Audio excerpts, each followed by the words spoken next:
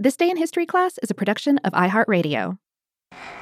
Hi again, everyone. I'm Eves, and you're listening to This Day in History Class, where instead of going back to the future, we go back to the past. Today is January 26th, 2020.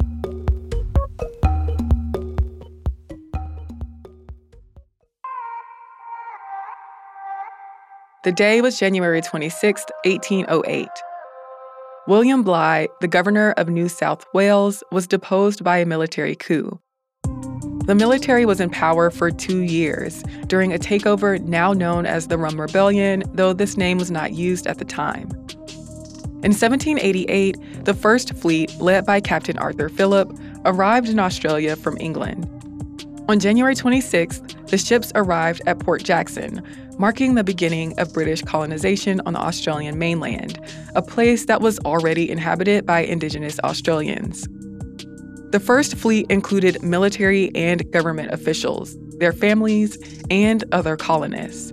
But it also included hundreds of people convicted of crimes and sentenced to transportation. New South Wales was founded as a penal colony. Phillip became the first governor of the colony.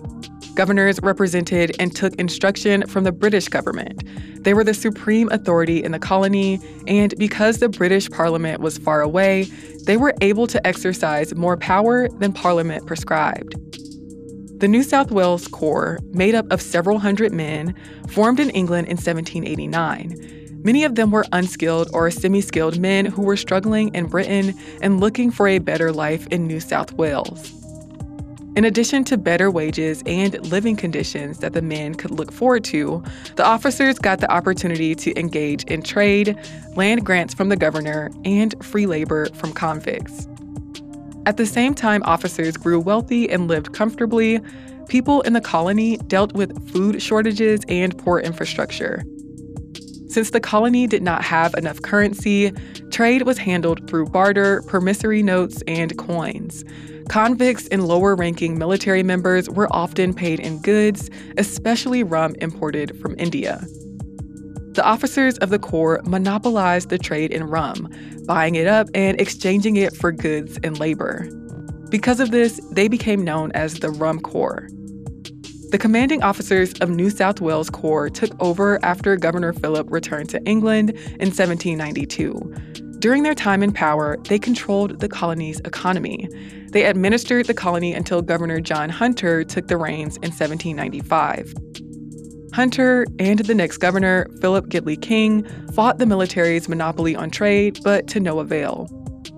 In 1806, William Bligh became the governor of New South Wales. Bligh had a reputation for being tough, and he began efforts to control trade monopolies and corruption among the officers. The Corps' officers began to resent him. Bligh soon clashed with former Corps officer John MacArthur over a land grant, and conflict between the two continued over other matters. When Bligh had MacArthur taken to trial over an issue involving one of MacArthur's ships, the court included a jury of 6 Corps officers.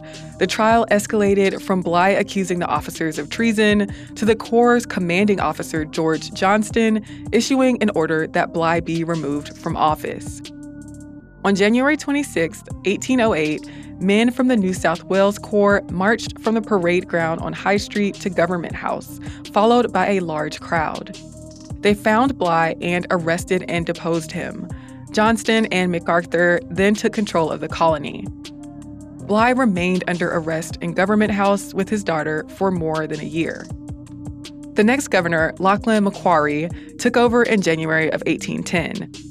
The 73rd Regiment replaced the New South Wales Corps.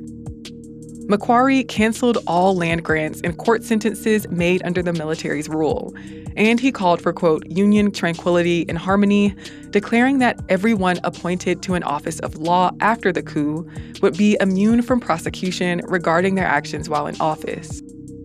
In 1810, Johnston was convicted of mutiny and dismissed from the army, though he later returned to New South Wales and lived a comfortable life.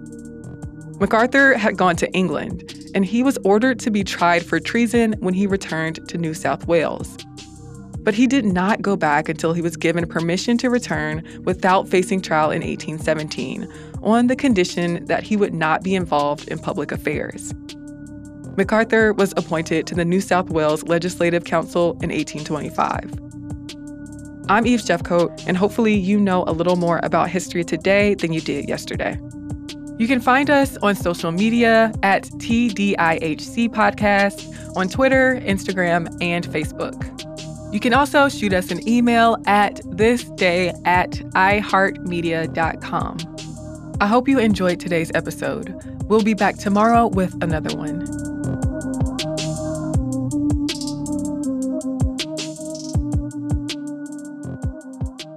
For more podcasts from iHeartRadio, visit the iHeartRadio app, Apple Podcasts, or wherever you listen to your favorite shows.